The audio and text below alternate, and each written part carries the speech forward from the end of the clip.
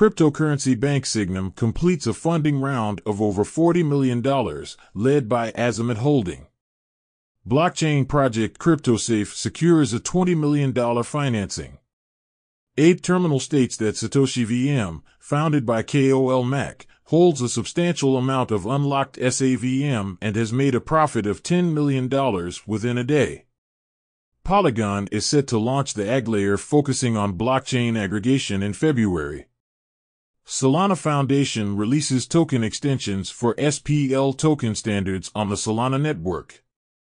Joseph Chan, Undersecretary of the Hong Kong FSTB, indicates that Hong Kong authorities will revise laws to regulate virtual asset over-the-counter exchanges.